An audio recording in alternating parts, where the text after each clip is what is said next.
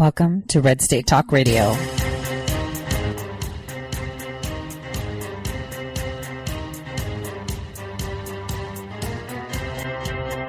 You're listening to Tori Says. For the next hour, I'll be your host, Tori.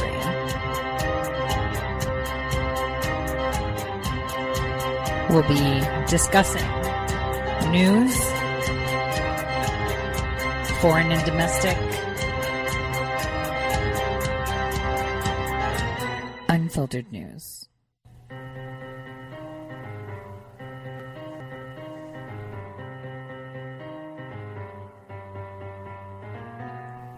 Real news. Welcome, everyone, to the Tori Says Show. I'm your host, Tori. Today is April 5th, 2019, and it's finally Friday. And whenever we see a week where it's slow, we don't have much news, and stuff is just kind of mugging along and we're in tar, boom, here comes Friday, and it's usually Fire Friday. And when we see the president leaving the White House, usually it's huge. So what are we going to see today and pan out during the weekend?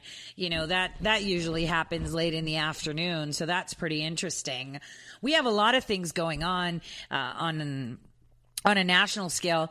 Border. The corruption of the Mexican government and the president. Boom. Why are you going to just shut down the border? Don't do that. Hurt Mexico. Tell them, you know what? It hurts when it costs you money. And you're not doing a very good job. You're colluding with the Democrats. You guys have factions of organizations that are Mexican run, where you are literally taking in unaccompanied minors and petitioning at the border to bring them in. Where are you coming up with all these children? What are you doing? How are you screening them? Listen, man, if you can't send them back to where they came from and you're just pushing them and petitioning them and putting them in a humanitarian zone, well, then you've got what's coming for you. And I think hurting them where it hurts, in the pocket, is the way to go. So today we'll talk about the border, talk about these insane things that are coming out there, but also all of us should be anticipating the plea deal hearing for Jackson Costco. I've been saying no one's talking about it. No one's even writing about it, which is insane because so many people are like, where is this information? How are we going to find it? Yeah, that's exactly it. When you see that the mainstream media isn't talking about something, that's because there's a big there. That's usually what they do.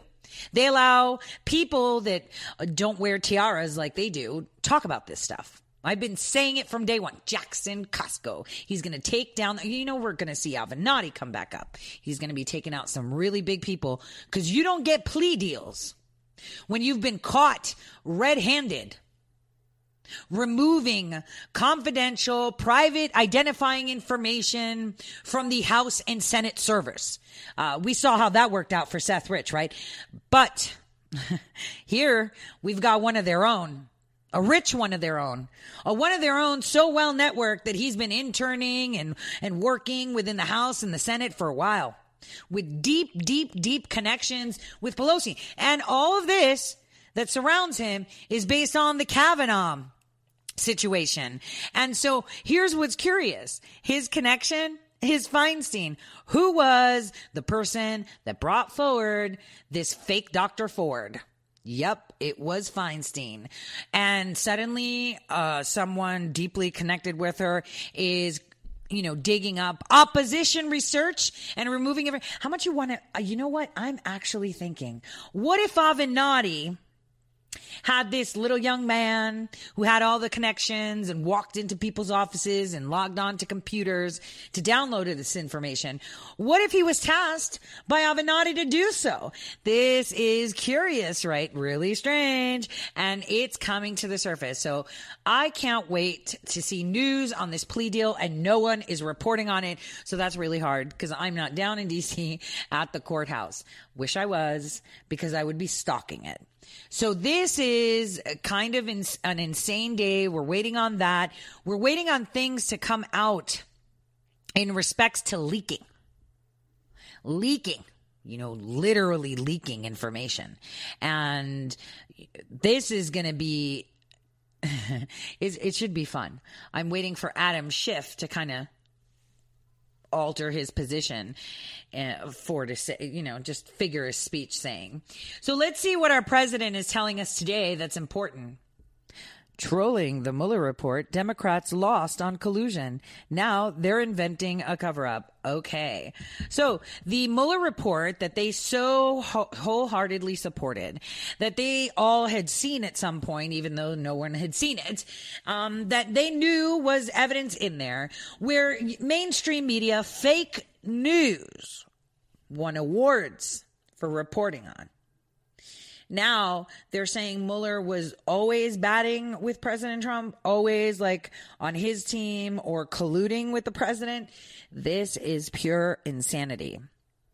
Because Mueller was literally appointed to throw roadblocks, to disallow this administration to become a full administration. We still have people waiting to be appointed, sworn in, confirmed. I mean, this is, and he's 2 years in since, and then some, since he swore in, and he still doesn't have everyone confirmed. This was a roadblock to block people from getting information that might have been related to other cases, kind of like investigating, I don't know, Uranium One. I don't know, the email scandals. I don't know, Chinese cyber exchanges between people. I don't know, funds that were just like given to nations and we don't know where they're coming from, stuff like that. See, you can't get information that might be related to the Mueller report. Dragging your feet for justice is basically why they do this. And this is classic MO of obfuscation. They use this broad brush. Sorry, it's impeding on an investigation. We can't talk right now. And this is what we see as the going theme. Now, things that went under the radar that people weren't really paying attention to are some a State Department contracting officer that was indicted for bribery and procurement fraud. Now, why do I bring this up? We are having, Biden's son Hunter under the scope now for what? For doing deals with the Ukraine, procurement contracts, and all this stuff. So we have a State Department contractor. He was indicted on 17 counts that was unsealed yesterday. His name was Sabino. He was a contracting officer, meaning like he would look at requests for proposals for deals that the government procures. So, the government says, hey, we need a travel agency. And then travel agencies all submit proposals saying, hey, if you work with us, we'll just get you the best tickets. And to top it all off, you will have like your special email and we'll do this and we'll throw in a car, for free, taking you to the airport, something like that. Deals. What is the best deal for the government, right? They battle on the bids. Well, this guy, okay, this is curious, and so we're doing a bit of digging on this. But apparently, between November 2012 and early 2017, so during the Obama administration only, Sabino and the owner of a Turkish construction firm got together and engaged in bribery and procurement fraud scheme. Now, I said this at the beginning of the week, and I said it last week. There is a huge crackdown nationwide on a federal level and on state levels where they are just nabbing all of these cities and states and federal entities that are colluding and bribing and giving contracts to people in their own family or, social circles. This is one of these, but it's a little bit more nefarious. So the fraud scheme and this bribery was that Sabino got about $293,000 in cash from this Turkish construction company owner, right? And Sabino was the one that supervised a multi-million-dollar construction contract that he awarded to that Turkish construction company owner's business partner. And Sabino himself made $500,000 in structured cash deposits into his own personal bank account. So he got close to $300,000 in cash directly from this Turkish construction company. And then he also had, cash deposits that he put into his own personal bank account surmounting to like $500,000. This is over $500,000, right? So this is pretty insane. And so Sabino, this federal contracting officer, he's a federal employee, right? With the Department of State. So he worked for the State Department, right? He worked for them, and his title was contracting officer. This guy concealed his relationship with, the Turkish construction company and the Turkish construction company's business partners. And, he made like false statements. Like when you work for the State Department, or if you're a senator, if you're a congressperson or whatever, you have to file your financial disclosure forms, right? And, undergo like background investigations however, it could be, depending on your position, it could be every year, every 3 years, every 5 years, nobody knows. But you have to file these. Now, he provided false information on all those documents. So he concealed financials that he had. And the reason they do this is that they want to see, like, if you have debt and someone can hold that over your head and say, well, you owe this and I'll help you. They go for people that have vulnerabilities, right? That's a vulnerability. That's how they see it. It could just be that you just sucked at paying your bill and that's why you fell behind. Or, you had to pay for braces, or, you had a car accident. So there's always a way, to be like, yeah, well, I fell behind because of this. Well, then you need to fix it. So if you don't fix it, you don't keep your job. That's basically how it goes. Pretty much. So anyway, so this is really interesting because we've seen a flow of these disaster funds, right? Because the president talked about Puerto Rico.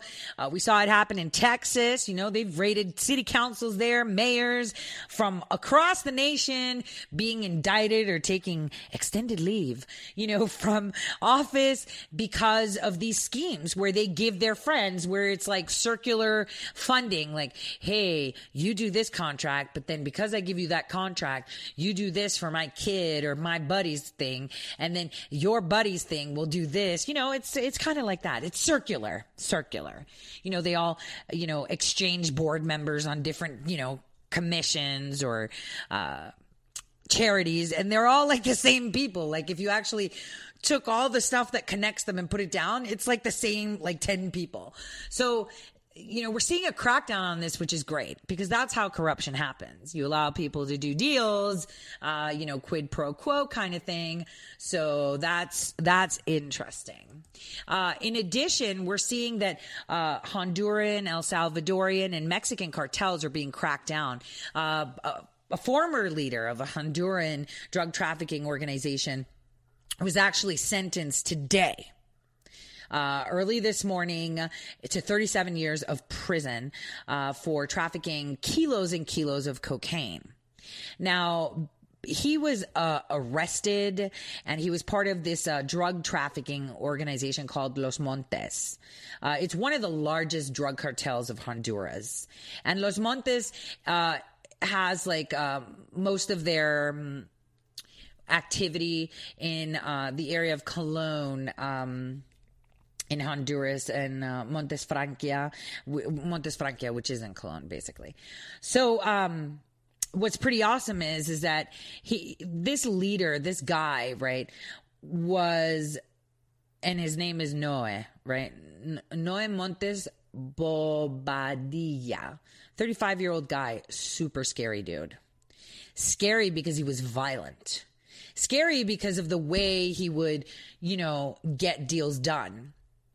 So, it was pretty interesting how multiple agencies got together and, from the DEA to the FBI to local to special agents of XYZ task force, you name it, because the DEA has an organized crime drug enforcement task force, just like the FBI and the DOJ have separate entities for the human trafficking organized crime units too.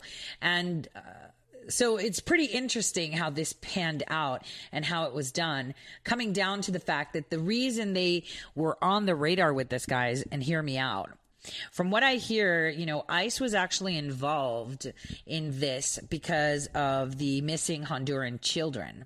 And so as they target these organized crime rings, because remember, organized crime, in order to maintain and have money, you dip in many things. This one was mostly mobilizing coca. They loved cocaine. They had many coca plant farms, and it was their stuff and, whatever. And they had a really good network on how to bring it up to the United States. But anyway, the thing is they also dip in other things, and this is where they outsource other things. For example, while they're, doing this huge drug deal or shakedown, right? They kidnap children or women, and then they hand it off to partner organizations that focus more on that, but they also do drugs and contract crimes and stuff like that. So it was pretty interesting how it came up. So we should be seeing more, another charge, Honduran linked, El Salvadorian linked, on the human trafficking side as the pipeline goes on. I mean, this is really interesting. The organized crime, just coming apart. They're plucking them one by one. And could it be El Chapo? I don't know. We'll see. We really don't know, because we had, the Sinaloa cartel that were money laundering. They pled guilty yesterday for $14 million in hard narcotics proceeds. It's as if there's a trend. Tons of them are. It's just coming to fruition, and I'm really pleased because things are coming up. And all of this stuff starts after 2017. Can we all say it? I am so grateful for President Trump because he is really going after them. He's trying to make America literally great again, but also empowering at the same time. So it must be really hard for him. I have to admit, it must be really, really hard for him. We're seeing these drug cartels, human trafficking cartels being taken down. And there's a trend now at the Justice Department where they're coming at local and state governments on procurement, organized crime. So they've been arresting a lot of police officers and people within states, colluding and working with these cartels. And this is where this Mandan massacre theory comes in, because guys, they literally said that they closed the case and found one dude that did all this. And it's really weird. He's like a chiropractor and has no criminal history. He's got a family almost as big to put a Greek family to shame. So it's really interesting. We'll talk about that later though. So, we do have a Missouri man that also pled guilty to providing money and support to terrorist groups. We have Ramiz Hodzdik. Now, he pled guilty to one count of conspiring to provide material support to terrorists and one count of providing material support. Is that like one count of conspiring to provide material support to terrorists and one count of providing material? Okay, so he was gonna and he did.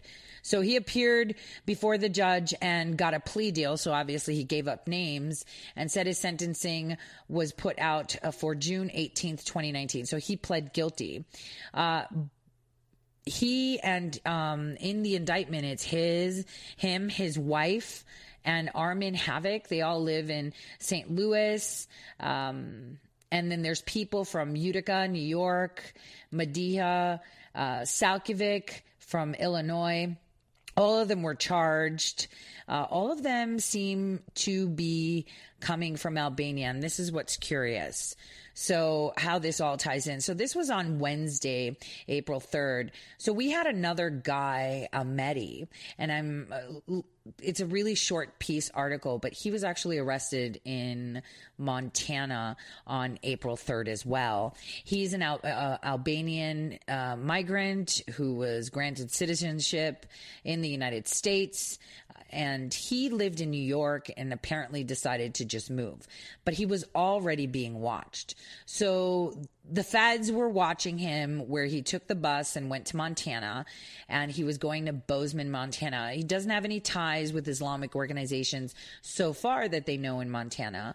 But what he did was he stopped on his way to Bozeman. He went to Billings, where he like bought some air rifle or whatever. And then he went on to Bozeman, where he stayed at a hotel. He was kicked out because he was smoking weed. And then he went to buy another air rifle. And then on Wednesday, he went to like a shooting range where he like rented, a gun on the shooting range to just shoot. And so he paid for the rental. And right when he got the weapon in his hands, he was arrested. So they arrested him supposedly for operating a gun, a weapon, a loaded weapon while high, because he was apparently high. He had smoked some weed before he went and he was high. As they were questioning him, they started ask him about posts that he made on Facebook, things that he was saying, because he was talking to informants and people that slot themselves in to ask you questions like, tell me more about this. They become your friend, and you think that they're your friend, but they're really not. So anyway, he slotted himself in, kind of just was talking and told him, yeah, we need to like kill people, just whatever. And with this Christchurch, he was like, we just need to kill random people. And through the interview, he was like, yeah, I kind of said it, but I wouldn't do it in the USA because they granted me citizenship. So now he's under arrest, along with all these other Albanians that are under arrest too. Makes you wonder what's going on, because everyone always thinks of, all jihadis in our nation being, Somalis, Liberians, faces like Rashida or Ilhan, who represent the Hamas and Hezbollah caucuses here, right? But it's not. It's like wildfire. These people will indoctrinate your neighbor if they can. And this is what's strange and interesting, is that we're seeing an uptick in terrorist collusion and I would say coordination. Lots of them flying out, lots of them staying in, lots of them going to mosques. We're even seeing states now, just like in my state of North Dakota, where they're actually paying with your tax dollars to have mosques operating, which is really odd. And that requires some more investigation, possible letters to understand how this is happening. But in order to take down a nation, in order to dominate a country, first, you need a leader that will be pushing socialist ideas that people would comply with. We see that. We had the Democrats and the Republicans for the past, decades inching towards that, making slight and subtle changes to laws, to regulations, to the way people think, and, with the help of the media, taking it home. We're seeing it now for the 2020 elections. If you all remember, talked about it in November, the only actual candidate that has any chance of competing against President Trump is Yang. And I know I get a lot of emails from people saying, wow, I just saw him on TV. Wow, didn't I say around springtime we're going to see him pop his head out, and it's not until summer that he's going to rear his full head out, because he'll have completed 1 year of paying people $1,000. I mean, look at the tweets he puts out. He says, what do I tell a 40-something mom with 4 kids about me? And I tell them, you can be safe. Your child, when they turn 18, they'll each get $1,000 simply by existing. How is that a policy, guys? Are people insane? The more money people have, the prices go up. If everybody in the world, if everyone in your city right now suddenly had an extra $2,000 in their bank account, what would happen? Your water bottle at your convenience store would go from $1.50 to $2.50. Because now everybody has more money, so it's okay to up the price. It's kind of like airports. Obviously they factor in, the travel, security, and all that stuff. But why are they so expensive? Have you ever been to places that are like ritzy, right? as someone who's enjoyed many classy and ritzy things, I could tell you I'd be the first one to say, oh my God, this is such a ripoff. Like, you know, you go to France, right? And you sit down and you're at a caf and you're like, yeah, just give me bottled water. And they give you Evian, which is theirs, you know, and no big deal. And it's like €1, right? And you're having your coffee, chatting with your friends, smoking your cigarettes. And then you decide to go to a more upscale place, right? You order the same exact thing, but because the people that attend that place are all diplomats or whatever, you know, suddenly the water bottle's like €4 and your coffee's like 10, and you're just like, and then if you're just like looking at your bill for your coffee to be like 15, you know, 50, you're kind of like, I was just down the road this morning and I paid like $3.50 and I just paid more. And so we understand that. So this is what happens when Yang starts giving people $1,000, everything's going to go up. It's not like you're going to have the prices of the 1930s today. We have more money than people did in 1930 where they used to buy burgers for a nickel. We're not paying a nickel for burgers anymore. It's called inflation. And it's as if he's only talking to people that are stupid. That's the thing. Kind of like Ocasio. It's like they're pandering to people that have no ability to understand simple concepts or do math. Maybe they're all doing Common Core math. Who knows, right? I'll see you all after the break, and we'll talk a little bit more about this border.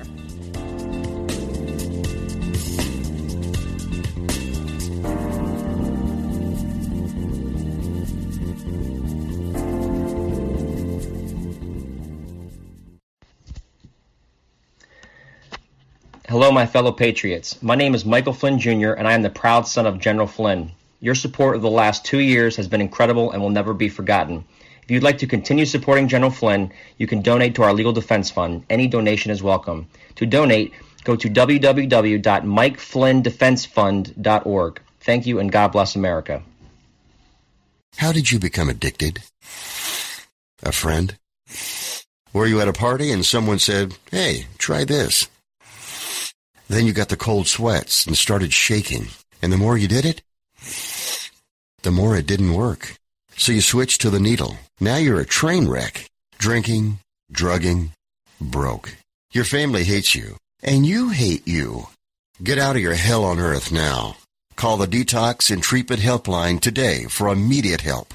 In many cases, your insurance may cover the costs. We can't guarantee it, but we can guarantee we have what you need to change your life for the better. Pick up your cell phone and call right now. 855-700-2978. 855-700-2978. 855-700-2978. That's 855-700-2978. Guaranteed life insurance with no medical exam. Sounds great, right? Even better, your rates will never increase and benefits will never decrease. If you're a U.S. citizen between 50 and 80, you can get life insurance guaranteed. It's not guaranteed in every state, and you may not qualify for every policy, but when you call, you'll speak with a licensed insurance company. They'll give you all the details about guaranteed life insurance. So call now, 1-800-707-1219. 1-800-707-1219. Hey, this is Leonora Cravota from Red State Talk Radio for MyPillow. I used to have trouble sleeping. MyPillow changed all that. I now fall asleep within moments of my head touching my pillow. That's how comfortable MyPillow is with its patented interlocking fill. MyPillow stays cool and does not go flat. Plus, it's machine washable and dryable. MyPillow has a 10-year warranty and a 60-day comfort guarantee. MyPillow is also the official pillow of the National Sleep Foundation, and it's made right here in the USA. MyPillow is now offering Red State Talk Radio listeners a 4-pack special with 2 premium standard or queen pillows and 2 go anywhere pillows. That's 4 pillows for the price of 1. To take advantage of this special offer, call 1-800-961-9194 and ask for promo code RedState. That's 1-800-961-9194, promo code RedState. Put sleepless nights behind you with MyPillow, the most comfortable pillow you will ever own. For the best night's sleep in the whole wide world, visit MyPillow.com.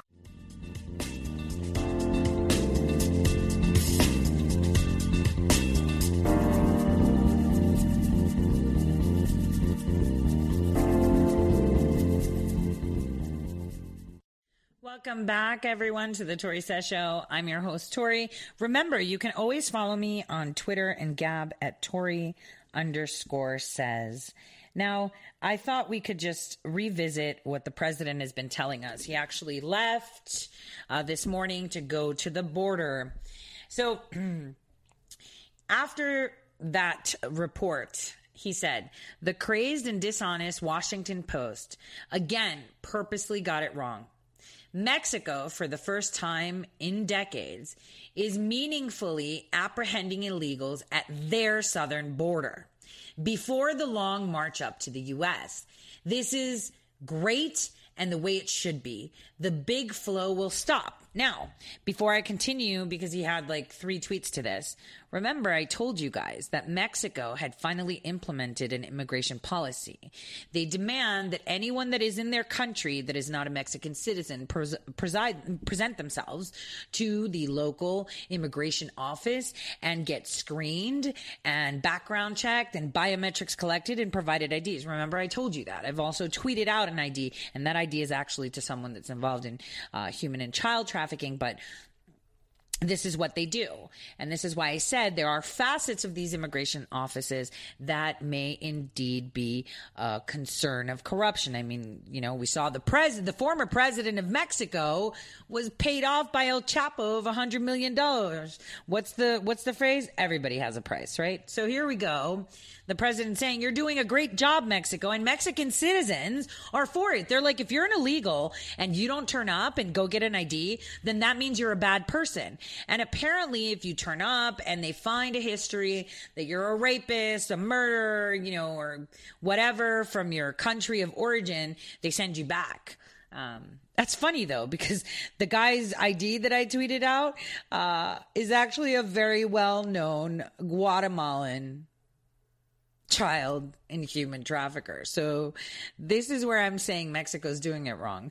So the president applauds them for their effort and how Mexican citizens weren't called racist for demanding illegal immigrants to come forward. But, you know, in America, you're considered racist if you say, hey, illegal immigrant, if you don't have an ID and I don't know who you are and I can't have your biometrics, then you shouldn't be here, is racist. But when other countries do it, it's okay. Maybe it's because the majority of them are Latinos, so it's okay for them. But here in America, where we're all shades of the rainbow, it's not. So confusing, so bizarre.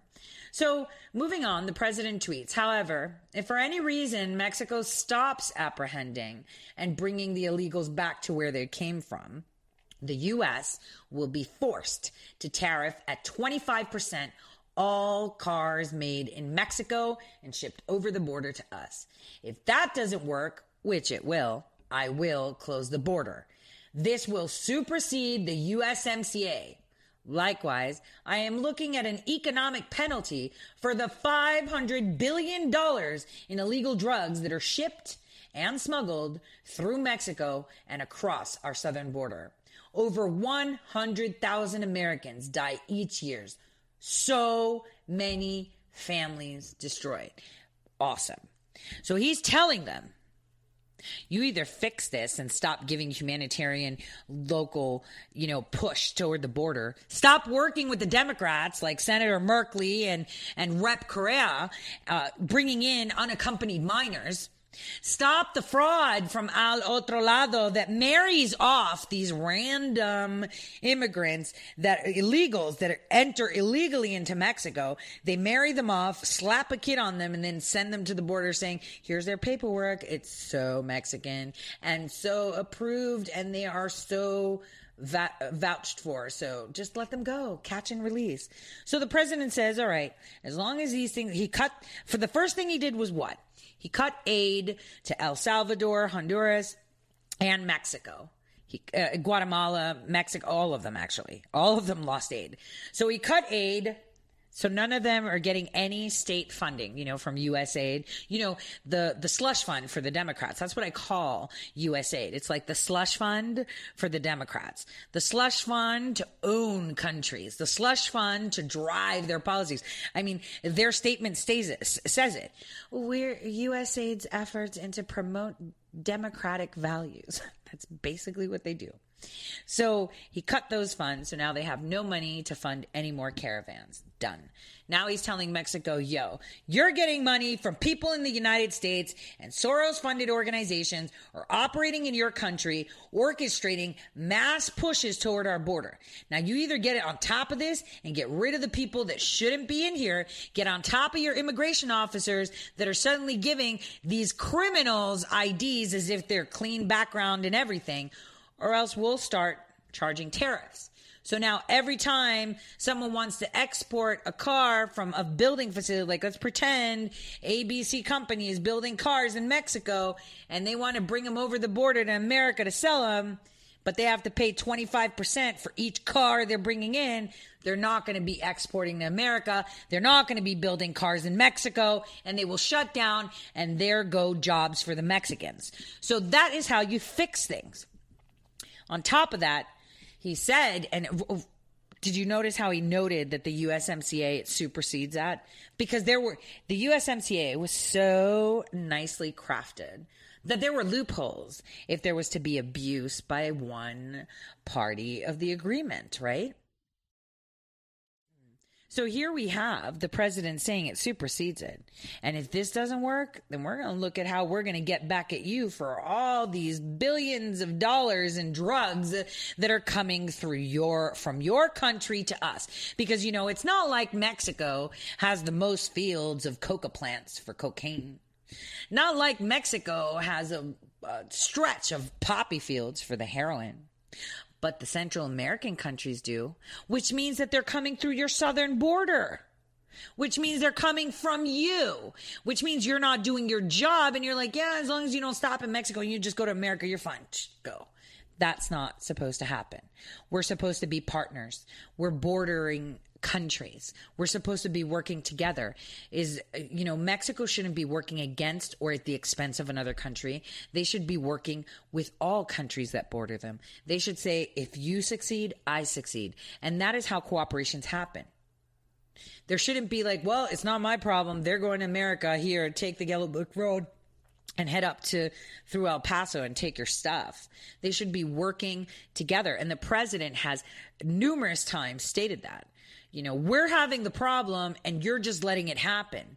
That's not a good, it's like your neighbor next door, like knowing that his gutter or whatever, it's raining a lot and, it's not my problem because the way the fence is like this and it's only hurting your property. You'd be like, come on, man, why don't you prop that side up so it doesn't hurt my property? That's not my problem. That makes for a shitty neighbor, right? This is exactly what we're seeing now. Shiffy issues, shiffy through Mexico, coming to America, not only on the humans, the children, but the drugs. And the infiltration of people that want to take down the country from within. Remember, we have a lot of illegal migrants that are dropping off prayer rugs across the border. And, we can't just say, oh, well, maybe there's a spike in Islam conversion, down in Central America. That's not happening. So the border is a big issue. Our president is down there watching the wall being built. I'm waiting to see if Tommy Fisher from North Dakota actually got the contract because he can build a wall, 1 mile of wall a day, which means this can be rectified faster than it is being stated. So it's something curious to watch. We did see when our president actually left, they interviewed him and, he was tongue in cheek. They were asking him questions. Hey, why'd you put that Biden video? Well, why not? Is it not something fun? Can we not laugh? So that was interesting. So we'll see something happening today. But what I wanted to do is talk elections a little bit. And this falls into global warming. We have a lot of that narrative going around how global warming is such a big deal. I want to play a piece from Tucker Carlson last night, the other night. I just want you guys to listen to this for a second. Hold on. The singular crisis that we face, a crisis that could, at its worst, lead to extinction. If we don't have the bravery to take it on as the most important challenge of our lifetime, then we don't care about those children. A life and death issue. We are running out of runway to be able to fix this problem. People are going to die. Habitat will be destroyed. Seas will rise. Insects will spread. We're like, the world is going to end in 12 years if we don't address climate change. Like, this is the war. This is our World War II. So bad, they're running out of adjectives. So what's to blame for this world-ending cataclysm? World-ending cataclysm of global warming. Guys, I remember when Al Gore was running and told us that by the year, 2000-something, we would be submerged underwater. I'm not going to say that we don't have a problem with waste and that we don't know how to get rid of waste that is not biodegradable. That's actually a real thing. And with technology these days, we do have ways to create more recyclable materials that can actually be used and transferred, throughout time. Like instead of using plastic bags, I am a fan of paper bags. I just like them. Maybe it's because I'm old school on that. And I like, those cheesy netted granny baggies to carry fruit. But I understand that we have a problem, but it's not like this. And the reason I wanted to talk about this global warming, this eco push, is reminding everyone how in 2014, President Barack Hussein Obama gave $6 billion, I mentioned this yesterday, to Brunei. $6 billion, and guess what? For a green initiative. Supposedly, they're going to be building windmills, and making it a better place to live in. And the thing is, why are we investing or lending, if you want to call it lending, $6 billion to Brunei? Like, how is Brunei having windmills going to help us? It's pretty weird, right? Pretty weird. And so we're seeing this really big push on a global scale with all of these, how would you say,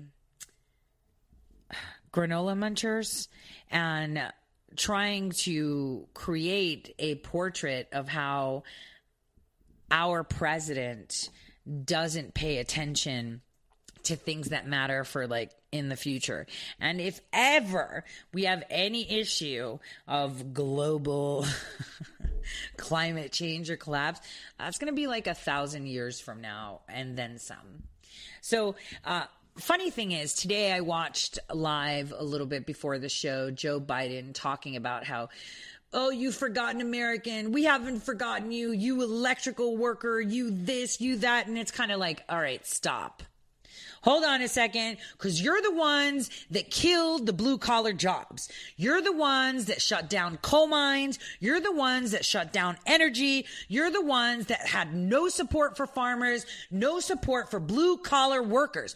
You guys purported the best way to go forward is to sit in a cubicle. And now Biden is changing his rhetoric. Man, you're never going to get over this creepy antic you have. And him using the rhetoric of the president just goes to show that that's what the people want. But anyway, let's take a listen to what he says of, I was never labeled as a moderate. Just listen to this. If you look at all the polling data and look at the actual results, the party has not moved to weigh whatever, I don't want to characterize it, whatever characterization you just made. The fact of the matter is, the vast majority of the members of the Democratic Party are still basically liberal to moderate Democrats in the traditional sense. And if you look at those, I went into 65, 66, 67 races on the ground. I campaigned, I think, for virtually every one of the 41 people who won. Show me the really left winners who beat a Republican. So the idea of the Democratic Party has sort of stood on its head. I don't get. And by the way, we should welcome. The party should welcome this, I don't know how you want to characterize it, the progressive left. It should be welcome. We should have a debate about these things. That's not a bad thing. But the idea, all of a sudden, the Democratic Party woke up and everybody asked, what kind of Democrat? I'm an Obama-Biden Democrat, man. I'm proud of it. Okay, guys, did you hear that? So he's trying to say that the Democrats are liberal centrists. They're moderate. They are not what people say. What is he talking about? Is he insane? Does he not see? And the fact that he said, well, I'm an Obama-Biden Democrat, that means you're not getting reelected.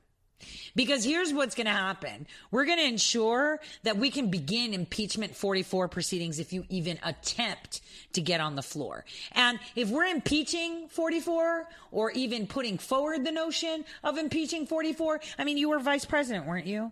Right? You were vice president. So if the president was the one that was making all these decisions to spy on the Trump campaign and President Trump as president and working with all these foreign nations to collude, do you think Joe Biden didn't know anything? It's like, that is a stretch. So why is he talking? He's talking because he thinks that the FISA applications and warrants and all this information won't come to light. And I'll tell you why. Because this is what they're banking on. They're trying to say we're concealing it to help the president, right? That we're concealing the Mueller report to help the president, when in essence, there's more investigations that are going on. There are tons more. And we can't give you everything, but we can tell you some of it. We can't implicate all these countries because we got to see what's going on in England, right? April 12th is their day. Are they going to Brexit, clean cut, or are they going to remain on the EU leash? What's going on with Australia? Is Comey and Podesta, Comey and Podesta are there.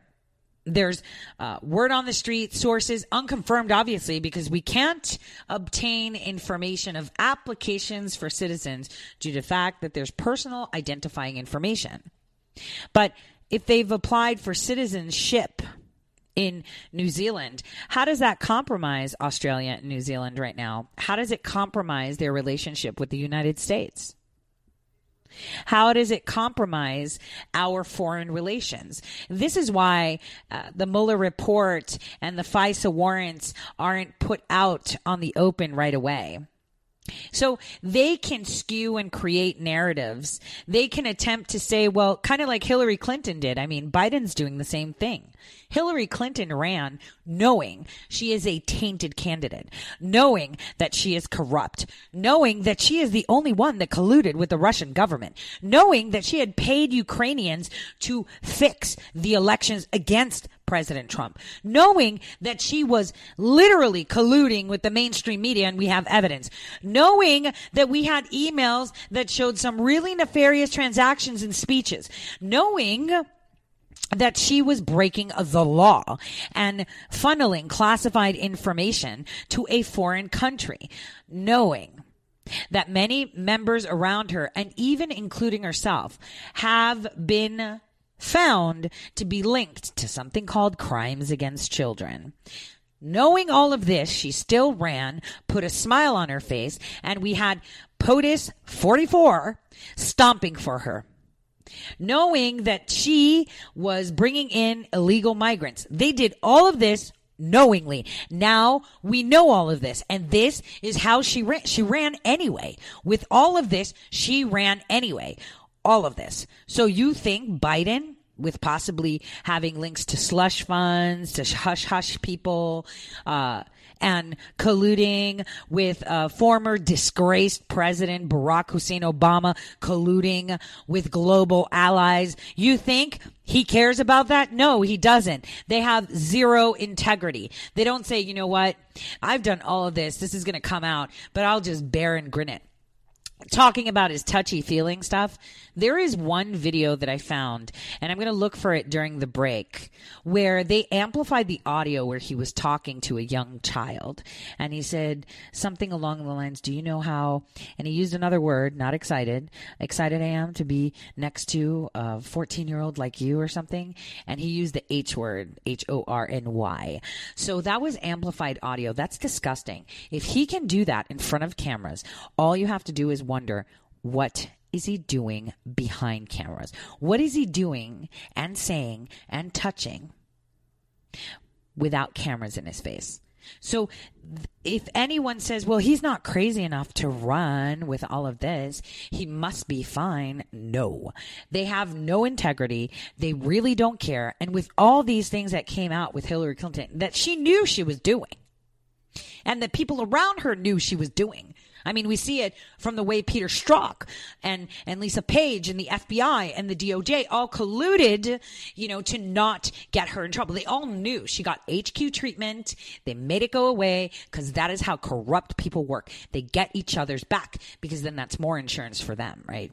It's not like Hillary Clinton would ever fire Lisa Page or Peter Strzok if she was president. Actually, they'd probably get awards and really cushy positions and tons of money if they help, if they were part of the solution. And this is how corrupt circles work. So if she ran and the people in our government allowed her to run, knowing that all of this was occurring, knowing all the crimes that she's committed, knowing all the speculation behind a series of Clinton body count, and they did it with a smile on their face, applauding and throwing on all these shows, well then you better bet that whatever Biden has done, whatever he is doing, whoever he is really behind cameras, you're never going to know because he's never going to admit to it. And even if you investigate him, he's never going to admit to it. So here's another thing, just so you guys know. What they did to President Trump and President Trump calling him out for surveilling him, because you think the FISA warrants was how they spied on our president? Do you really think that? There were at least 4 different operations prior to that. 4 of them. 4 of them, and they're all coming to light. So here's the thing. Now, we cannot use their antics to monitor them, and they know this. Because it was a normal practice within the swamp to look at each other and feel each other out and see who's a better candidate. Because there was never 2 sides. It was always one side. And they would pick which one they want. Now it's actually 2 sides. And the side that we're on, the President Trump side, the Trump train side, is honest. So obviously, he's not going to be, monitoring any candidate that comes through. That's our job. That is our job as citizens. That is our job as cyber soldiers, digital soldiers, to get all this information. It is our job to do it legally, and it is our job to put the news out there because no one else will. So keep your eyes out. These elections that are coming up are going to be the dirtiest ones ever. And we are going to have so many open seats in the House. It's ridiculous. It will be like a civil war now when they kick off after the summer. They're going to start ramping up. We're going to be seeing the candidates. Funny thing is, though, I'm not seeing a lot of Bernie. Bernie raised an insane amount of money. Beto did so in like 15 days as well. Kamala seems to be off the radar after the Smollett thing. We've got Biden coming up the ranks because people are like, yo, he's not going to investigate you. He can't because that would be illegal. So, but what we're doing is we're investigating his son. And you know the way investigations go, right? The way they go is if we're investigating your son and something comes up about you, we can investigate that. But here's where it sucks. Now that he's announced that he's actually running for president, it would actually be considered political opposition.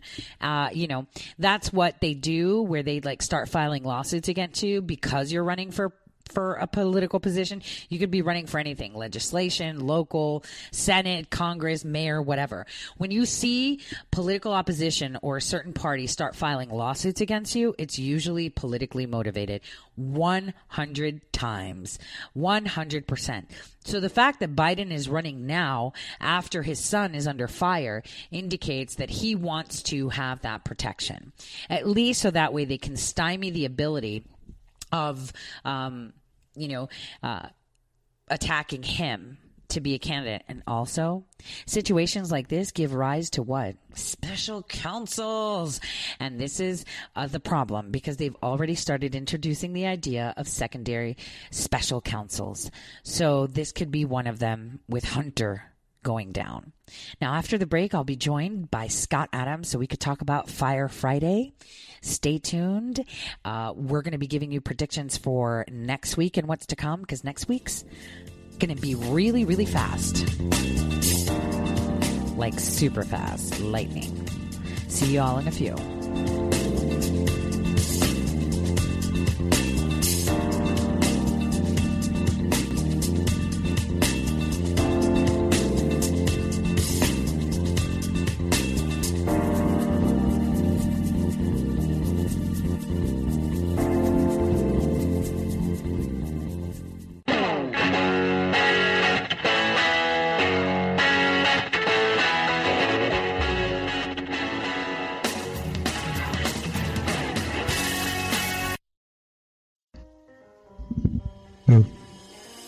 Welcome to Red State Talk Radio.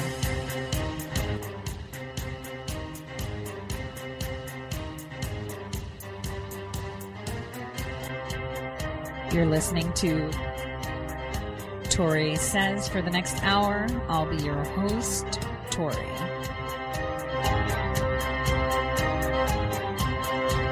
We'll be discussing news, foreign and domestic, unfiltered news.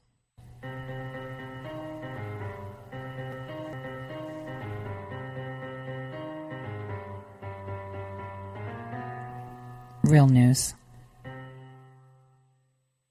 Welcome, everyone, to the Tori Says Show. I'm your host, Tori.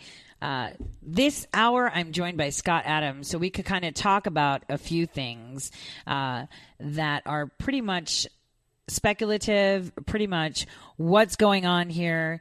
I want to talk about what we're expecting to see, the plea deal that was agreed to last month that's coming up to fruition today, what the president is doing with the border, and then kind of analyze the bizarre outcome of these Mandan massacres that I haven't spoken about yet, to tell you about who they arrested and whatnot.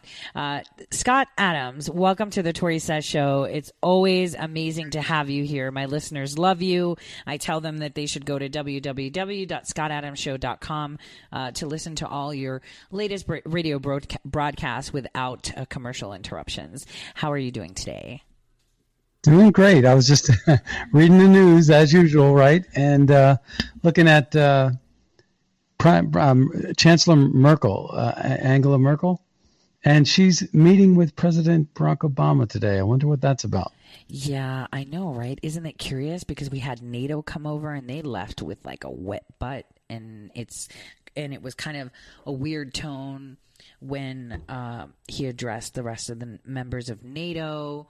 So something's up. What do you think is going on? Oh, they're desperate.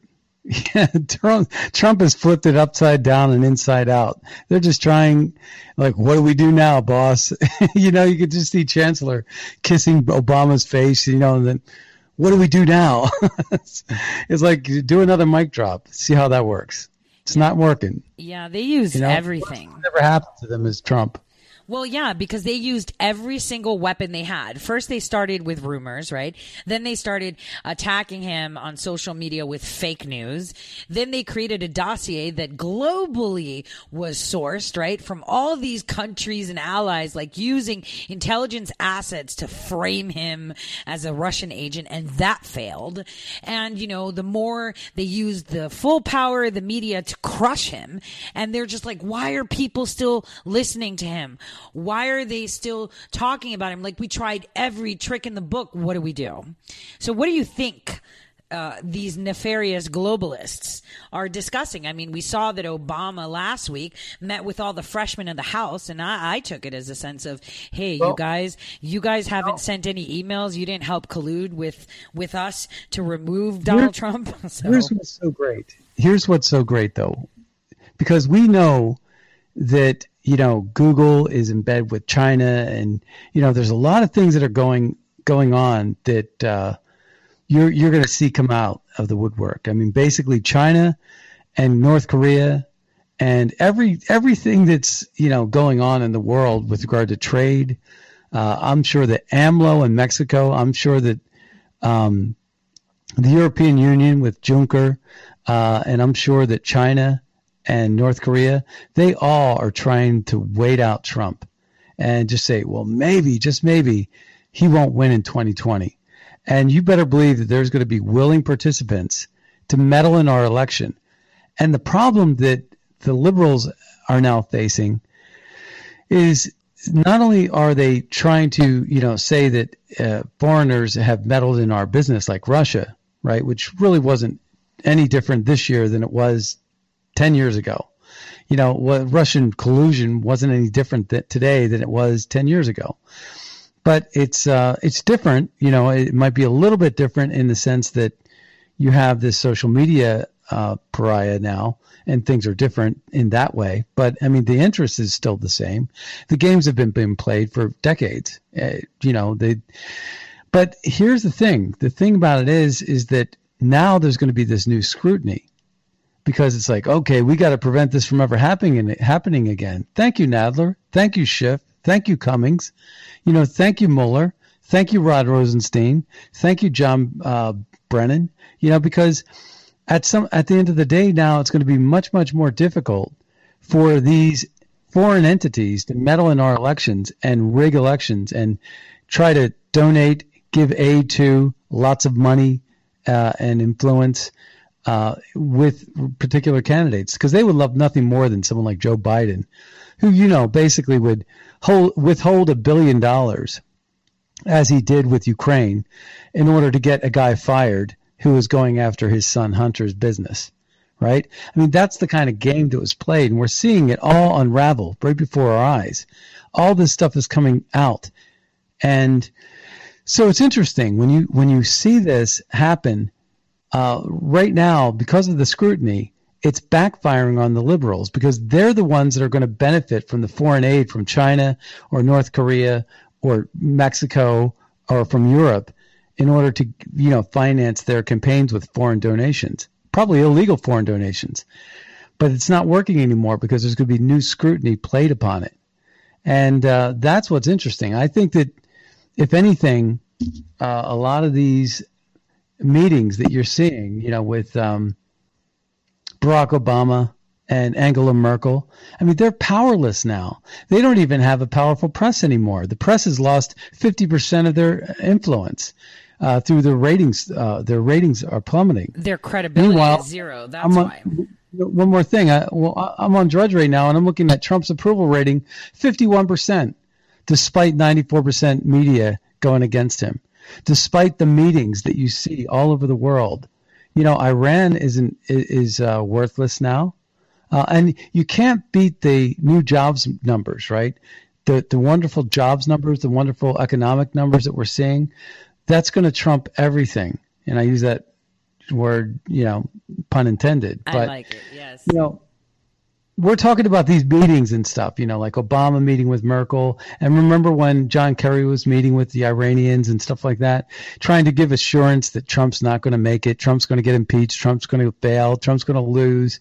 At some point, when Trump wins 2020, that's when the real qualm happens, to quote a Jerry Maguire phrase. That's when you really, really get to the sweet spot, because these other countries who think that they could wait it out aren't going to be able to wait it out, and they're going to have to comply. And that's when you're really going to see the progress of the true Trump effect. Well, it's interesting you say that. They are powerless, but just how they were, like you've said before, they were giving tickets for jaywalking, so now we are. When they weren't jaywalking, giving Biden, right? Yeah, that's where I'm getting at. Biden knows that now that Hunter is under investigation, it'll be very difficult for them to bring out anything about the investigation that could involve him. And he's using that because obviously they, in a corrupt manner, surveilled, captured, I would say, information or manufactured information in order to hurt his campaign, which is actually not legal. So I think he's using that to his benefit, kind of like the way Hillary Clinton knew, and everybody knew what she's done, what she was doing, how she was doing it, and she still ran with a smile like, I've got nothing to hide, because everyone was covering for her. But now Joe Biden knows that whatever they find on me, they can't release it because it's relating to my son. That's something that's curious to me. But I wanted to ask you a question. So reports are coming out that Julian Assange is going to be expelled from the Ecuadorian embassy, right? Now, I'm going to say that he has already been outside of the embassy from what I have, sources say. So what are you making about this coming out now? What is your take on this? Well, I didn't really know about the part that you just said. I did know about the other part, which is that I'm with you on that. I think he could be in Getbo, in a nice little safe, beachfront hut.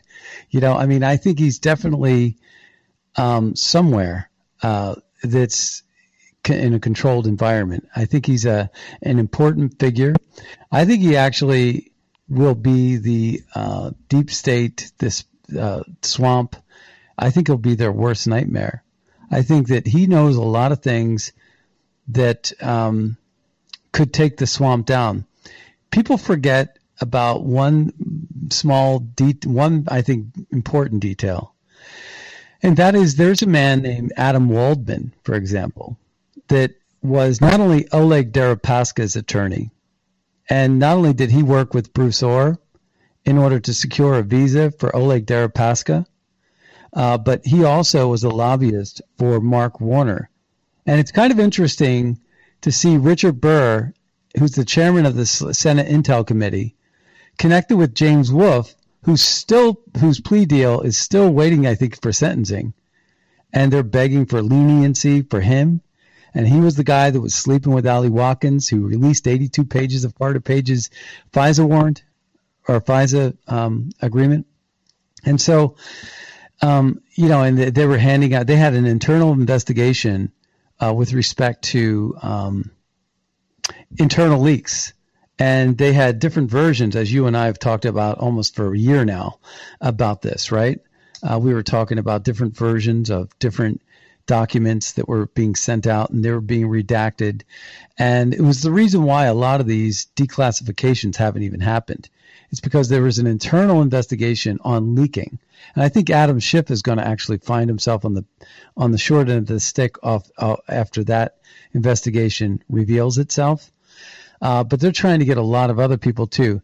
But this guy named Adam Waldman is connected not only with the Senate Intel, Mark Warner to be specific, but there's a lot of corruption in the Senate Intel Committee. But a lot of corruption. But I want to tell you something. And Adam Waldman was Julian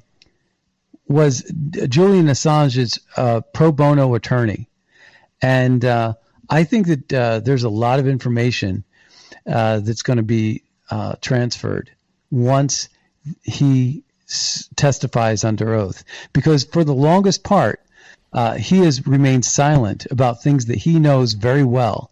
Like Seth Rich, for example. He knows everything about Seth Rich. I'm sure of it. And he also knows a lot about what was going on with, I bet you there's a lot of information that hasn't been released in terms of the emails that he obtained, I think through Seth Rich, or from Seth Rich. But I also think that he's learned a lot through his attorney, Adam Waldman, who was working with Oleg Deripaska, who was working with the whole deep state Spygate. So okay, so let me tell you what I know. More fearful, fearful of Julian Assange. Yeah, but I'm going to tell our listeners something that nobody knows. It's really curious how they're saying that he's being expelled now for the INA papers, et cetera, right? And that they're arranging for his arrest. It could be hours and days. Do you want me to tell you when it's going to happen? It's going to happen after April 16th. Why? April 16th. Guess who is coming to Washington, D.C. to meet with our president? Yes, Ecuador. So this is where it's coming down to it, because they're making arrangements for him to be detained by the United Kingdom. And what do we have also going on with the United Kingdom? Brexit, right? So it's all coming like stars aligning. The president is meeting with Ecuador and Washington, D.C. on April 16th. We have the Brexit deadline, April 12th. And, just like we said, we already know that he was here, he was in Gitmo, and that all happened. So I think this is just for effect, maybe, because he has got the goods on everyone. And it's just curious that there's going to be this meeting on April 16th at the White House. So you heard it here first, guys, that he will be coming to the White House, and President Moreno, will be speaking with the President of the United States. And apparently they're going to be meeting on Tuesday between 5 and 6:30, 7 o'clock. So that's pretty interesting, isn't it? That is very interesting. I didn't know about that. Yeah, not a lot of people do. I've been following all of this stuff. Yeah, that's good. That's good. And, the other part of that equation is we know what a bad actor Prime Minister Cameron was, Theresa May is. We know that they're part of the swamp. We know that British intel was trying to sabotage Trump's ability to warm a relationship with Putin. We know that, and I would suspect that the spies that were poisoned by British intelligence, the same British intelligence that represented, that used Christopher Steele as representation of their dirty scoundrel work, that Robert Hannigan from GCHQ colluded with John Brennan, that they colluded with John McCain to overthrow an American election, that British intel was directly involved as part of our Five Eyes partnership, and they worked with Australia's Alexander Downer. They worked with New Zealand and some of the loopholes they have with regard to their not having to log in to go to a SCIF and be known and cataloged and archived. So we know that the British intel has been up to no good. I would also even venture to guess that they had played a hand in the death of a Secret Service agent in Scotland when President Trump was on his way to Helsinki. And we lost a Secret Service person there who died. And they said it was for natural causes, like a brain aneurysm. I don't believe it. I think it was food poisoning. But we know that the British intel has a lot to hide right now. And that's one of the things that, has been I think, a complicated issue. And I think they wanted to see how Brexit was going to play out. Theresa May was in an interview in England and laughing behind President Trump's back when they finally got it out of her. What was the recommendation that Trump gave to you? And she said, well, he wanted me to sue the European Union. Ha, ha, ha. And, of course, that would have given her more leverage because she would have won that argument in court, and that would have given her more leverage at the bargaining table. But the moron that she is couldn't negotiate herself out of a paper bag, and now they're left with this big hot mess with their Brexit. So, yeah, I think that once Trump is done with the British intel and restructuring the Five Eyes, and basically England isn't going to lay a glove on Julian Assange. And I think it'll be interesting to see what kind of information comes out with Trump's meeting with the Ecuadorian leader. Well, here's the thing. It's not Trump that is setting up this meeting, right? Let's keep it so that way I wanted to clarify because I wanted people to simmer on this. This is like an America's relation thing. He's going to be in D.C. and they're all invited. Do you see what I'm saying? Because this is how you get conversations going. We've got the President Moreno in Washington, D.C., Assange's expulsion on the brim, and Brexit all coming together at the same time. And right now they're saying that they're negotiating how he's going to be handed over to UK authorities. And the question is, will he be handed over to UK authorities, or will the United States demand that he get extradited to the United States? So this is going to be really interesting because it's as if it's a coincidence. When things happen so conveniently, it's never a coincidence, right? Never. So that is really, really interesting. I was hoping, because it's so late in the game that this came out. And I think it was because they were trying to ensure that President Moreno could make it to Washington, D.C.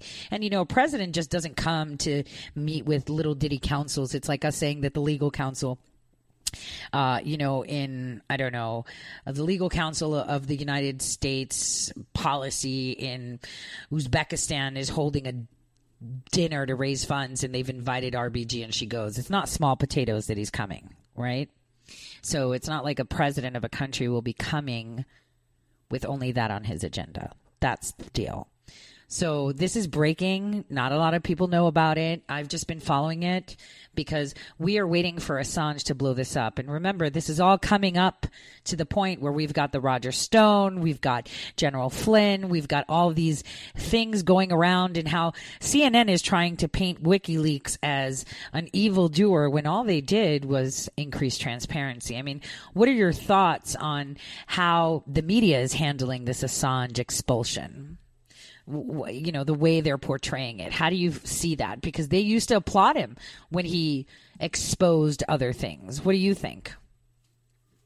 Well, there's a mixed bag. I mean, I think you could even say that there's a mix between Republicans. Republicans are always always dissent from one another. It's the Democrats that literally have these phone calls and somehow, they just crack the whip and everybody gets on message. Republicans don't do that. And, I'm kind of glad that they don't, but on the same token, it does hurt us a little bit in terms of winning, House seats or something like that. But, I've always, my gut feeling is that his disclosures and his presence has been a good thing. It's been great for transparency. That being said, it was really the Democrats that took a big hit from what he did. I don't think Trump would be president today if it wasn't for WikiLeaks. So I could understand where the Democrats are disgruntled and upset and hate the man because their worst nightmare came true because of that added advantage that Trump benefited from. I actually think that there's a lot more, though. And I think it's going to reveal that, people like James Comey really did turn a blind eye to a lot of the charade that was going on within the DNC and within the Hillary Clinton's email gate. I don't know how much of what they know is going to involve the Ukraine deal. And the uranium one, I don't know how much of that's going to be there, but I think that you're going to find that there's probably more to Pizzagate and Podesta and John Podesta than meets the eye. And, I think we'll learn more and more about that. And That's again, really they don't want that to be known. No, of course they don't not. want that to be known at all. Of course not. And, it's really funny. We all know of the existence of this slush fund that senators and congresspersons have to pay off gross sexual imposition charges, rape, and any other complaints. How come we can't get it when it's funded by tax money? That blows my mind completely, right? We're supposed to be able to see where every penny is spent, and yet we can't get our hands on that. One thing that I wanted to tell you, we should storm the gates and get access to that data. I mean, it's our data. It belongs to us. You're preaching to the choir. Preaching to the choir. I am so there with you. I wanted to point out what I just got a message saying. Did you see Biden say, "Everyone knows I like kids better than people"? Like, what do you say to that? Because what do you say to that? Like, I'm looking for that audio where they amplified Biden saying something so vile to a child. It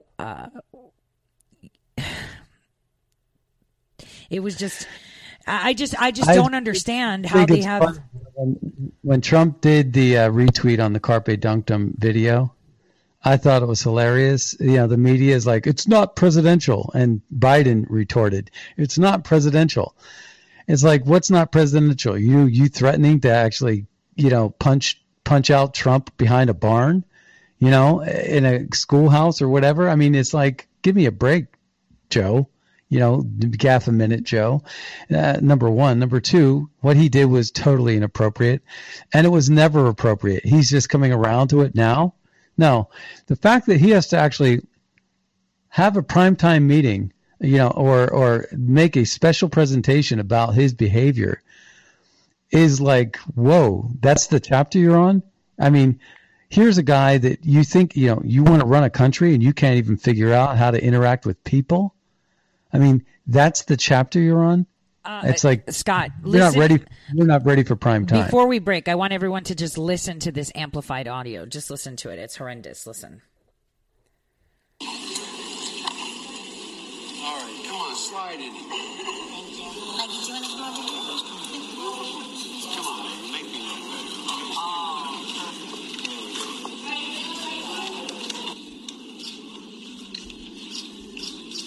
They're taking pictures.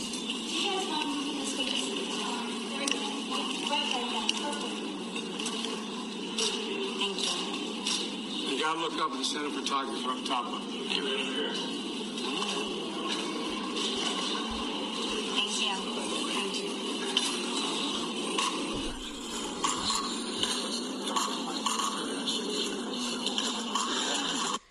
Listen to that. Do you know how horny I am to have a 13-year-old girl standing next to me? Talk to my daughter Ashley about the film. You're a good-looking girl. Listen to it again. Hold on, I'll play it.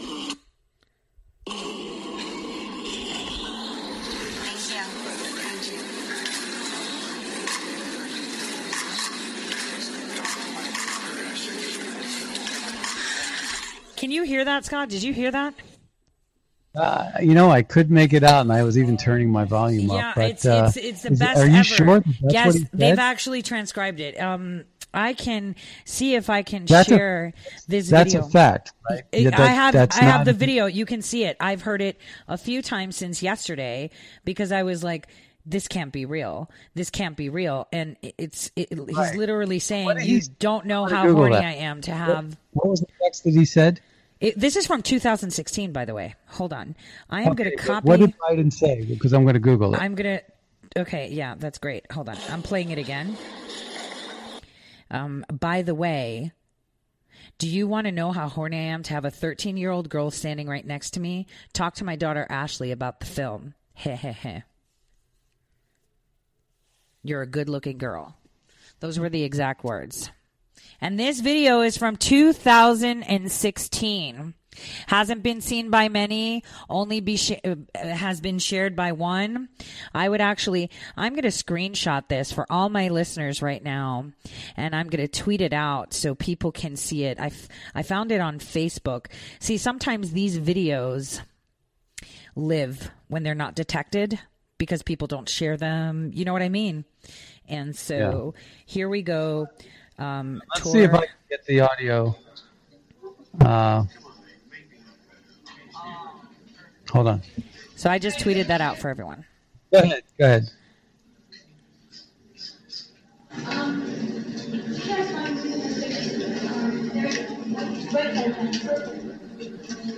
That was Senator Coon's daughter. You gotta look up at the center photographer up top of you. Give it here.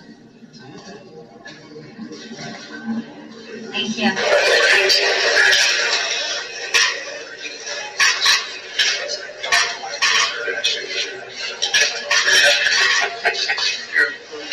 It's hard to make out.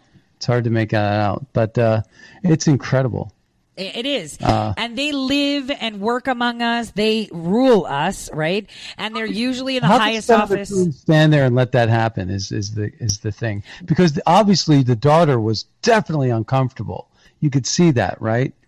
And you got to just say, you know, no way do you allow that to happen to your daughter. Oh my what kind of man is Senator Coons to let that happen. Well, of course, you remember Lindsey that, Graham, one of his best friends. Yeah, but Sessions had smacked his hand away when he went to touch one of his children. Did you remember that? There's a video in the article that I wrote on ToriSays.com and you can search it and say Biden or textbook. It's titled Textbook Predator. Biden is a textbook predator. And there's a video in there where you can see Jeff Sessions literally swatting away Biden's hand. It also, though, I saw that video. It also looked like he was swatting her hair. No, it was his hand as he reached out. He just did it really discreetly. Biden got the hint. But all of them, it's just really weird. They're so awkward. But you know how that is? It's because of power. You'll be surprised how easily someone will sell out their own integrity in order to feel like they have power. It's all fear and power. And that is what represents those in office right now. Those people that have been in office for decades, those people that are holdovers across the nation, they bully people into submission. They feel like they have so much power that they can do whatever they want and not be held accountable, kind of like Joe Biden. And this is why he would act like that in front of cameras. Imagine what he did when the cameras weren't on. That's the thing. Right. That's just because he's impulsive. He can't control his behavior.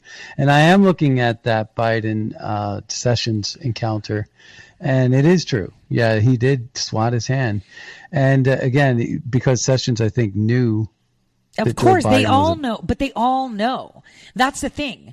All of them know, and nobody wants to speak, because if they speak, all of them have insurance policies on. This is how corrupt people work. And speaking of, having each other's back and keeping each other's secrets, this is exactly what I think is happening in this Mandan massacre. I mean, they're painting this picture of this chiropractor, brutally mutilating 3 people and then killing someone that just appeared to be there when he's got no record, no violence, no nothing, just a chiropractor with 2 dinky offices, living in a trailer, a mobile home, which is something normal in North Dakota. Majority of people do live in mobile homes because during the oil boom, that's all they sprung up was mobile homes. And so he's paying his student loans. No one complains. Right after these murders, he even had patients that he, worked with that were like, well, he didn't seem flustered. And I'm thinking, unless you're a serial killer, right, and have done this before, and your plan was actually impeded by some dude as well, and you had to get rid of him last minute, you'd be flustered. You'd have something, to hide. You'd be weird. You'd be awkward. But none of that happened. And so this guy's been arrested and charged. Well, they're saying they arrested him for AA felony murder on 4 counts. And it's kind of like, okay, stop. Dude, what did you find? It was a traffic stop from a car that matched the drive-by that you already said had nothing to do with it. And now, what did you find in his car? Like a bloody shirt from 4 days ago, a machete that was used in the murder, or gun. What did you find? Suddenly he's arrested. They get a warrant because they found something in his car, they said, because he was pulled over as a traffic, and then they're raiding his home. It's just strange. It's so strange. And it's as if they just want to get the feds off their back, because from my sources just a few minutes ago is that they've actually reached out and said, sorry, we're good. Sorry, we're good. And, I'd really like to get, an open records request and see what CSI equipment they actually have or what they've conducted. I mean, I guess I have to wait. But this guy is supposedly going before the court in the next half hour. So it'll be interesting to see how they're holding him. Or is it just them saying he did it? So it's really strange, because this is how people cover each other's back. If it was one of their own that had the connection, we saw this in Los Angeles just recently, right? With the police officer that was arrested for working with the cartels. I mean, he was covering up for another officer and lied to the FBI, lied to investigators repeatedly of any connections he had, yet he was fattening up accounts somewhere else. They were getting boats. They were spreading it about. Their kids were getting jobs, from the government, all the way up connections to the top of the list within the state of California. The same thing happens here. I mean, the citizens are scared of their own police department. They just find someone and they do it. I don't know. This is strange. I mean, that's how they work, don't they, Scott? Yep. And, the thing about Joe Biden, too, is that, to your point about Joe Biden and his behavior in front of the public, is that he's been doing it for so long that he doesn't realize how creepy and how obvious and how transparent. It's sort of like, if you have like some sort of a something on the wall in your house that shouldn't be there, like something's amiss, there's a stain on the ceiling or something, and you live your life and you don't kind of notice it. You just forget it's even there. And then you get a guest come over and the first thing they noticed is, oh, look at that thing. What happened to your ceiling? Or whatever, and like, oh, I forgot about that. That happened a couple of years ago, and you just don't notice it anymore. And I really think that Joe Biden doesn't even notice it because he, I was just looking at this other video as well. And I'm like, the guy is just creepy. The way he looks at these little girls, it's just unbelievable. And there was pictures from him 20, 30 years ago where he was doing it then. Poor Sandusky got caught, right? I mean, well, that's good. I'm glad he got caught. I don't really mean poor in its legitimate sense, but he got caught. There's so many people that never get caught and are promoted as heroes. Just think, I mean, when Sandusky was caught, he was caught, and you started to see the man as truly who he really is. But he was, a big time football coach for Penn State. And he was a leader in the community. And if he didn't get caught, he would have continued with that personality. He would have probably even been a candidate to run for office at some point. He would have been a leader in the community, a pillar of society. And that's what Joe Biden plays himself off to be when he's nothing more than a scumbag. Well, Biden is just one of those where everyone covers up for everyone. That's what I'm saying. And then they applaud each other, too. Great job on doing that. Great job. You are such a hero. You are so good at what you do.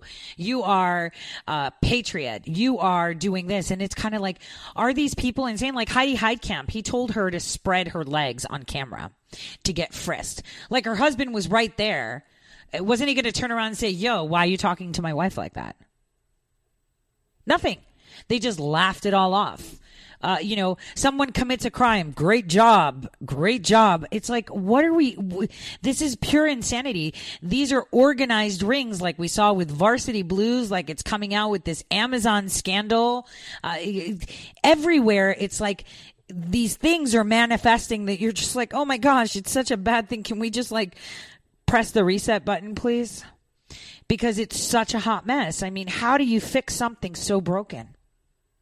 How do you fix something so broken that the people don't even want to be bothered to fix? Tell me. Right. Like let's take the massacre, for example. Everybody knows that this was signature cartel killings. Everybody does. It makes absolutely no sense that this random dude did it, and absolutely 0 sense. Zero. Yet here's the police looking like they're hiding something. Their hand and body movement shows that of someone concealing. They're stroking their fingers and, kind of curling their fingers in a self-soothing fashion. Their face tone and body language doesn't match. And they're sitting there saying, we did this, we got him. And then you have the other police departments literally on Facebook. Great job, man. Great job for what? Doing your job? This is just strange. It is really, really strange. It's like all of them are coming together to cover up, just like we saw them come together when they covered up for the chaplain of the Bismarck PD. This isn't even well reported. The chaplain of the Bismarck Police Department, the Capitol's police department, was being investigated for luring minors on a computer, and he's still a damn chaplain at the police department. He was smacked wrist, whatever, go home. The same thing happened with the U.S. Marshal of North Carolina. The guy that was appointed as U.S. Marshal disappeared in the middle of the night on the 31st of December 2016, while his deputy marshal was arrested for kitty diddling and charged and sentenced to so many years for those crimes. This is what they do. They bury things and they cover for each other. And if you only look at small facets like your local law enforcement, your cities, and then your states, then you wonder why it's happening at federal on such disgusting things like children. How do you fix this, Scott? How do you fix it when people don't even want to call it out? I know exactly how you fix it. How you fix it is you fix it with an honest press. Okay, because they said another branch of the fifth branch of government. What is it? But the press has always been an integral part of society, and that if you have a free press, or if you have an investigative press, a press that asks questions and represents the people, that's where you get the sweet spot, because the press are supposed to represent the people, not the power state. So it's the power state that's supposed to give free rein to the press. And the press is supposed to be the advocate for the people. You have the representatives in the House representing each district, and you have the senators representing each state. And we have a system in place where we have a president, executive branch, legislative branch, judicial branch. We have all these different branches of government, and we have checks and balances. But the one thing we need is an unelected official that actually is the watchdog for all of us. And in societies that collapse, and societies that are third world, and societies that are run by tyrants, they don't have a free press. But what's so interesting about the time that we are in right now with America is that we have a press that has willingly drank the Kool-Aid and got in the gas chamber. They are literally advocating for socialism and repression and oppression. And they are okay when, I thought, okay, there's going to be hell to pay when Associated Press got wiretapped by the Holder Department of Justice, or when James Rosen got wiretapped, his father. And I thought, okay, this is going to be great. They're going to put a stop to this. No, they didn't. They didn't even voice a complaint. And I'm like, how in the world can a press advocate for systems and things that go against themselves? And we saw Laura Loomer out in L.A. going against CARE, one of the best, best resistance movements I've seen, best objections to CARE and to Ilhan Omar. And I said, well, that's great. But that she was actually debating with other Jewish people that said, I'm with Ilhan Omar. Other Jewish people that happen to be liberals that support Ilhan Omar. Think about it. 70 to 80% of Jewish people actually are Democrats. They vote Democrat traditionally and historically in America, to the tune of about 70% of Jewish people do that. And I looked at the stats on that, and with Barack Obama, he got about 78%, something like that, in the 2008. I thought, okay, let me look at 2012 and see how many dropped off. It was about 68 to 72%. I forget the exact number, but it was still ridiculously high from a guy, a radical Islamic sympathizer like Barack Obama, who hates America, would receive that kind of support. I have Jewish friends who are liberal that voted for Barack Obama and probably would support Ilhan Omar over Donald Trump. It doesn't make any sense whatsoever to me that people actually vote for the party rather than their better interests. Well, that's the thing. They go with what the majority tells them to. When I was putting out my posts and, talking to local journalists, do you know what one local journalist from like a CBS affiliate told me? Listen to what that person, and I'm not going to say the sex because it'll find out. You can't report things unless you're told to. This is how it works here. And I was just like, is that a threat? Like, what? You can't ask questions. You can't ask the right questions. And they were like, that's not how we work here in North Dakota. That's not how mainstream media press works. We wait until we get press releases. You're not allowed to ask questions. How is that even okay? This is what you're getting to, where the press is literally controlled by whoever controls the government. Wherever you are, on any level of government, they own you. How did this happen? Was it coercion? Was it compromat? Was it part of the NXIVM operation that said, hey, you're a journalist. Hey, why don't you come? You're invited to this party. We're going to have a great time. We're going to be playing around with a whole bunch of, taboo kind of stuff. And they get them in on video. And now if you violate my trust, I'm going to ruin your career. Yeah. Right? Because I got you on your video. Wife. I got you cheating on your wife. I got you doing lines of coke. I got you with someone you thought was 18 but was really 12. I've got this. I've dripped you in jewels and gems and given you money. Be careful, because I can cause you to lose your job with one simple snap of the fingers. That's how they control the media. That is exactly how they control the media globally. This is why they're parrots. It's as if they have someone's hand up their tushy and mouthing for them. Puppets. They just talk. Kind of like the governor in Minnesota, right? And people that they work at the top. They don't handle every journalist like that. They work with like a Zucker. I bet you Zucker's compromised from head to toe. Oh right? My gosh, yes. And he is forced and told, hire libtards and that's it, or you're going to be busted. And not only that, bank accounts. You got a Brian Stelter as the face of CNN. Yeah, but they also have like financial, insurance policies. If they don't have one on you, they'll make it look like they have one on you. They'll manufacture it if they have to. They will hold you accountable, and they say, we'll manufacture this and have 100 people stand in line and confirm it. Now you fight that. How do you fight that? And this is why we see journalists globally. How many? Wasn't it the Ukrainian journalist, not the one that faked her murder, but the actual one that was murdered when they were talking about what was going on at the border in Europe? Do you remember that? That happened back in 2015.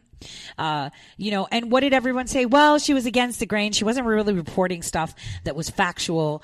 And, she was into like weird things. And it's like, no, this person was like the Laura Loomer of the Ukraine, right? When she was reporting on Crimea and how the people of Crimea didn't want to join the EU. And they preferred to work with the Russian Federation in regards to, utilizing their resources. But then it was annexed supposedly, and it was a big takeover. And that's a growing narrative. So you have to say it, because if you don't, you've got 1,000 people, 1 million people, 10 million people saying otherwise, and you look crazy. Kind of like the way Laura Loomer was saying she's using her, campaign funds to divorce her brother, and everyone laughed at her and everyone discredited her. Was she right though, Scott? She was 100% right, because now everyone's reporting it. So that's the way it usually works. Like you said, we have, the government is one layer of protection and for criminal organizations, and they themselves are accomplices or criminals as well. But they also need the media to back them up. If they don't have the media, then they don't have anything. And then you have like these idiot media members that get awarded for things. Do you remember the awards they gave out for like coverage of the Russia collusion? Shouldn't they take those awards away now? What do you think? The awards they were given for reporting on Russia collusion? How do you take those? They were given for that. They got a 16-year-old right now. I saw the news. 16-year-old that's getting it's up to win a Pulitzer Prize for her work on climate change. This is 16-year-old. Right. This is pretty she insane. She doesn't know about the 20-year pause, does she? I don't know, man, because we're all going extinct. According to Beto, we're going to reach extinction as human beings if we don't get on it. Someone needs to give the banks the memo, because they keep investing in coastal property. I have no idea why they're doing that. Why are we not seeing sky rises, skylines popping up all over Nebraska and Missouri? Right. Because that would be a good return on investment, right? No, they keep investing in coastal properties, the most expensive of all, because somehow they think that somehow in 12 years the land's still going to be there. Right. Why would you invest in something that's going to be underwater soon? Why would you do that? Why not move to the center of the United States where they have no earthquakes, no fault lines, far away from the coast? So if indeed this ice is melting at the rapid rate that you're saying, that you're protected, and your employees and your investment and your research. I mean, most of the research that we have being done in Silicon Valley, right? We've got New York as well. So they've got some really good, data, information, innovation, R&D going on the coast. It's strange, isn't it? It's very strange. And they're just investing, like you said. So the bankers are dumb too. So, okay. So we have like 6 minutes. I can't believe this whole hour just went like that, Scott. What do you think is coming out today? Like, what do you think is coming out? Like, the Justice Department has dropped a few indictments, Honduran drug lords, from drug trafficking, sentenced to 37 years. So obviously that was sealed, and we're just learning about the sentencing. A former attorney pleading to tax evasion. We've got tons of, cartels yesterday. What do you think? I think Nunes has dropped some referrals. And I think Bill Barr is losing his patience with the leakers and the press. And I think that Bill Barr also is experienced enough to know that he wants to stay ahead of the curve, not fall behind and get squashed. I mean, the thing about the media and the momentum is you got to stay ahead of the curve. You got to be proactive and on your toes. And I think that, there's a lot of tools in the toolbox right now. And I think that what you're going to probably find is someone like a Nellie Orr is going to be exposed. She flat out lied about her ham radio license, for example. That's just one small thing. And by the way, that doesn't change the equation at all. But if she lied under oath, then, she's dead to rights. And she did lie under oath about the date to which she got her ham radio license. It's ironclad. I mean, there's so they broke in Roger Stone's door and threw him in jail. I think you get Bruce Orr to really flip. I mean, he flipped, but I mean to really flip once you get Nellie Orr behind bars. Nellie Orr, again, is one of the worst of the worst. She was one of the architects of the dossier, and with Christopher Steele and John Brennan and Fusion GPS. But I think you start to throw these people in jail and call them out just like Mueller did. And again, it's sort of like the Me Too thing. It's like what's good enough to treat Manafort like an animal, or treat Roger Stone or Michael Cohen and break in their doors and treat them like they're the worst of the worst. It's time to flip the switch, flip the tables. And I think that you're going to start to see low-hanging fruit like Nellie Orr, who flat out lied under oath, be made an example of. And that will actually get the other people to put them into a more get them off their footing and put them on their heels and get them into a defensive posture.